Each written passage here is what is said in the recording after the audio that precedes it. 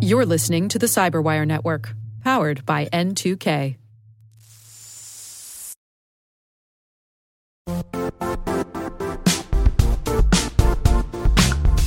The IT world used to be simpler. You only had to secure and manage environments that you controlled. Then came new technologies and new ways to work. Now, employees, apps, and networks are everywhere. This means poor visibility, security gaps, and added risk. That's why Cloudflare created the first-ever connectivity cloud. Visit cloudflare.com to protect your business everywhere you do business.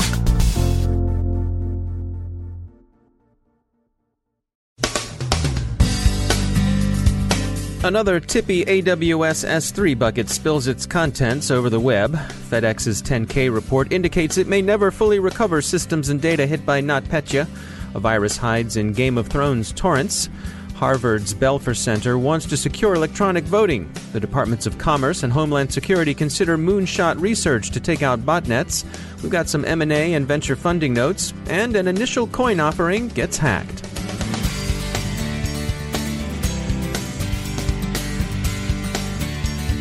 I'm Dave Bittner in Baltimore with your CyberWire summary for Wednesday, July 19th, 2017.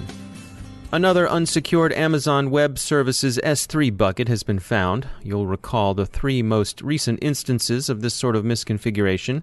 The National Geospatial Agency, the Republican National Committee, and Verizon were all victims of third-party contractors or vendors who inadvertently exposed sensitive data. The latest open bucket belongs to Dow Jones, which says 2.2 million customers were affected. Security firm UpGuard offers a higher estimate, suggesting the possibility that around 4 million records were exposed.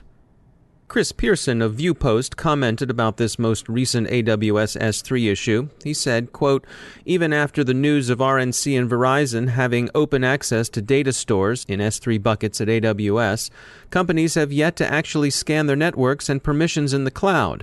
It was just announced that Dow Jones had its online storage configured to allow any authenticated AWS user to see the data they were storing." End quote. So scan your AWS buckets for secure configuration. A 10K filing from FedEx says that the shipping company doesn't yet know how long it will take to restore systems affected by the NotPetya attack, and that it's possible the company's TNT unit, the one directly affected, may be unable to ever fully recover. As FedEx put it in their 10K, "We cannot yet estimate how long it will take to restore the systems that were impacted, and it is reasonably possible that TNT will be unable to fully restore all of the affected systems and recover all of the critical business data that was encrypted by the virus." Securities and Exchange Commission Form 10K is an annual report publicly traded companies in the U.S. are required to file with the SEC. It details company financial performance. In its extended treatment of the NotPetya incident, FedEx added that in addition to financial consequences, the cyber attack may materially impact our disclosure controls and procedures and internal control over financial reporting in future periods. So the NotPetya story isn't over, and FedEx is far from the only company that will be affected. If you were planning to illegally stream Game of Thrones, think twice. There are reports of a virus lurking in Pirate Bay torrents. Anyway, here's all you need to know about Season 7. Spoiler alert, winter is coming. A virus hides in the torrents of Pirate Bay. That actually sounds like showrunner dialogue, doesn't it? If you're a competitive online gamer, it's tough enough to stay at the top of the leaderboard without other players using questionable means to try to knock you off or put you at a disadvantage. Online gaming companies battle their own specific kinds of DDoS attacks, and Brian Hamilton, product marketing manager with cybersecurity company Imperva, shares the details.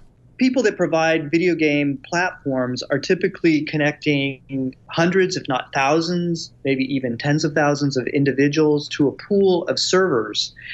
And unlike other servers, often gamers or people that create the gaming platforms are relying on proprietary protocols. That is, they've written the sort of communication protocol that's being used to communicate with the person playing the game on the other end, as opposed to normal web servers or the typical web server that relies on the HTTP protocol, which we call the application protocol, to communicate back and forth between a browser or a mobile client. So these are typically proprietary protocols that support a large number of users concurrently.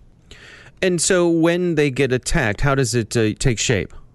What the attacker is trying to do is they're trying to overload the server with simulated players. Okay, so what they're trying to do is they're creating little attack bots that pretend to be people playing the game, but playing the game in a way that no human would ever play it, creating a lot of commands, in other words, a lot of activities, and they're attempting to overload that gaming server so that legitimate players, the real humans, can't get in and can't play the game.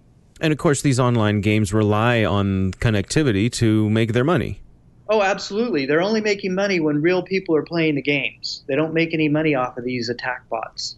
And so what's the motivation for the attack? Is it a competitor, or is there are they holding them for ransom? Why are they doing it? Typically, what we found in the past is it's a game. By its very nature, it's competitive. And a lot of the people that play these games are also really into computers.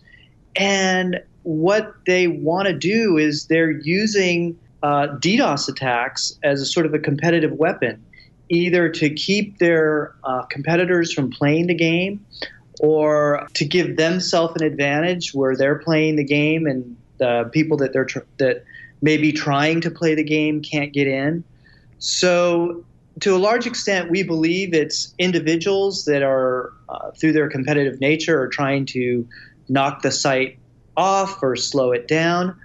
We have seen in the past attacks where one gaming company might attack another gaming company to give itself a competitive advantage. But it's mostly individuals that are trying to make life hard for other people that are trying to play the game. And so the people who are providing the game, how do they defend themselves against this? The people that are providing the games will look for a system or a service that can identify who's a human and who's not. They're basically capable of blocking the non-human traffic, only letting the human gamers go through. That's Robert Hamilton from Imperva.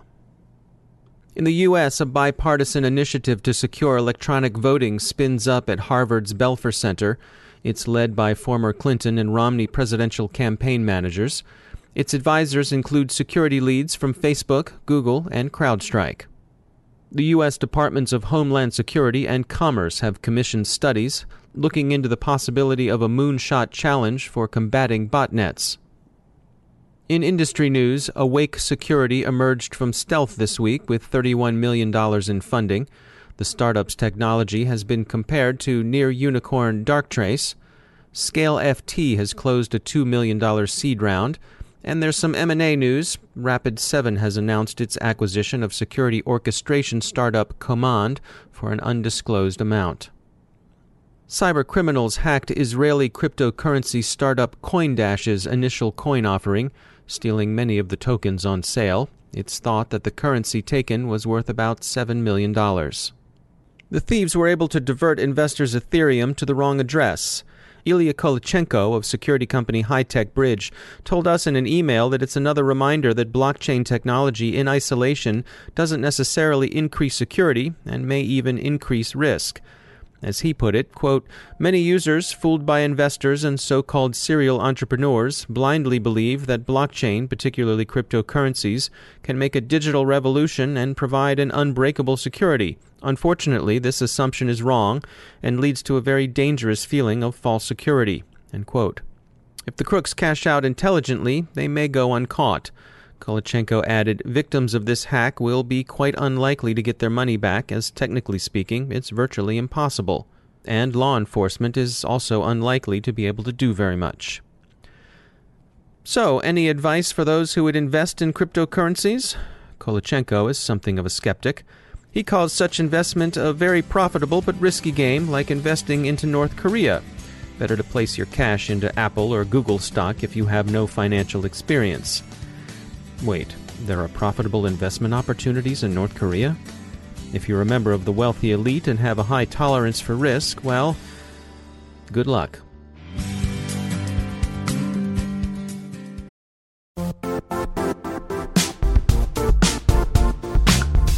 And now, a word from our sponsor, Zscaler, the leader in cloud security. Cyber attackers are using AI in creative ways to compromise users and breach organizations.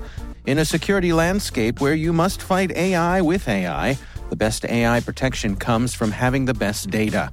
Zscaler has extended its Zero Trust architecture with powerful AI engines that are trained and tuned by 500 trillion daily signals. Learn more about Zscaler Zero Trust Plus AI to prevent ransomware and AI attacks. Experience your world secured. Visit zscaler.com/zerotrustai.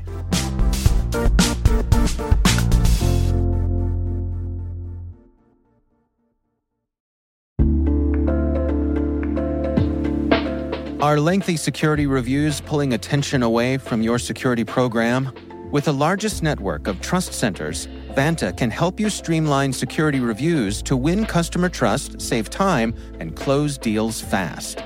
Proactively demonstrate security by showcasing key resources like your SOC 2 or ISO 27001 and provide real-time evidence for passing controls.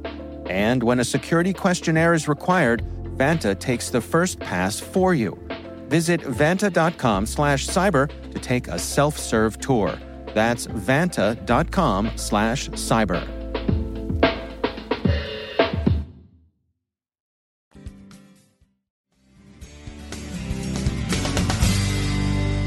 And I'm pleased to be joined once again by Justin Harvey. He's the Global Incident Response Leader with Accenture. Justin, welcome back. We have heard a lot lately about fileless malware. First of all, let's go through here and just describe to us, what are we talking about with fileless malware? Well, fileless malware really has two types of categorizations. The first would be truly fileless. Something comes in through a document, an attachment, or something you get through a web transaction, and it is executed and resides in memory. There's another definition which we use in the industry where fileless malware could also be executable-less malware. And that type of fileless malware is delivered usually via some sort of scripting language. VBScript, PowerShell are the two most frequently used. And those types, while one could argue, yes, they are scripts, they could be files, a lot of times they don't touch the file system. They come in through a Word document or Excel document or some sort of attachment that enables the attacker to trick the user into hitting enable macros. The enable macro function runs an auto start script.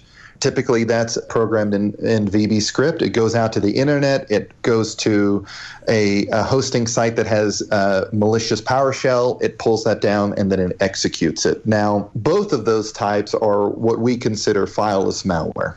And the notion being that when there's no file, that makes it harder for the AV software which would be looking for a file, to detect it. Correct. I think this is one of our biggest areas of concern in cyber defense today is what do we do about scripts? It's very easy to take an executable and create a signature from it, or if there's polymorphic malware, be able to identify, well, it's this type of packer, or it has to persist by getting inside of the registry and working with these keys, or performing these sorts of function calls we know to be malicious. Scripting is a lot harder to be able to put some controls around, and that's why we're seeing a lot more PowerShell type of malicious attacks. And is this a situation with, because the malware is residing in RAM, in terms of persistence, if you reboot, does the malware then get wiped clean? Yes and no. In a normal fileless attack, normal, meaning the first definition, meaning that there was an executable or something that came down that's resident within the memory, yes, when you reboot the system, it is gone.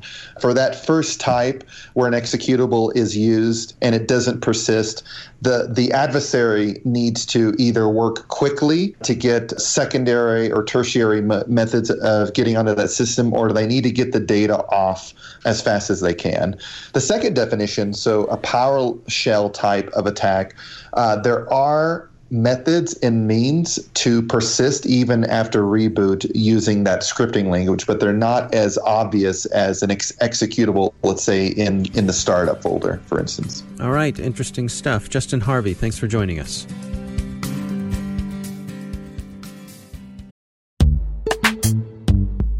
Struggling to secure on-prem apps with modern identity? Don't worry, you're not alone. Join industry leaders from Fortune 500 organizations to secure your apps on any cloud with any IDP, regardless of your environment's complexity. Meet Strata's identity orchestration platform, Mavericks. Say goodbye to the headaches of app refactoring and legacy tech debt. With identity orchestration, you can modernize legacy apps to use MFA or passwordless authentication in a few weeks, migrate from one IDP to another, and so much more without changing the app. No matter your IAM use case, Strata extends the value of your current identity investments. And the best part? You can try it for free today. Visit strata.io/cyberwire to share your biggest identity challenge, and they'll hook you up with a complimentary pair of AirPods Pro. Don't miss out. Visit strata.io/cyberwire. That's strata.io/cyberwire.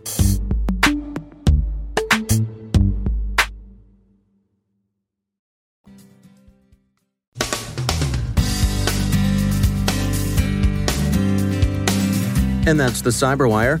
We are proudly produced in Maryland by our talented team of editors and producers. I'm Dave Bittner. Thanks for listening.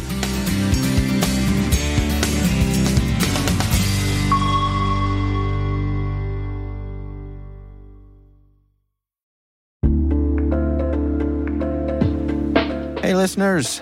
We're always looking for ways to improve the N2K Cyberwire network and maintain the intelligence-driven news experience that keeps you in the know on the latest developments in cybersecurity. We've launched our 2024 audience survey and would love for you to take a few minutes to share your feedback. And hey, there's even a chance to win a $100 Amazon gift card if you complete the survey. Visit cyberwire.com/survey. That's cyberwire.com/survey and share your feedback now.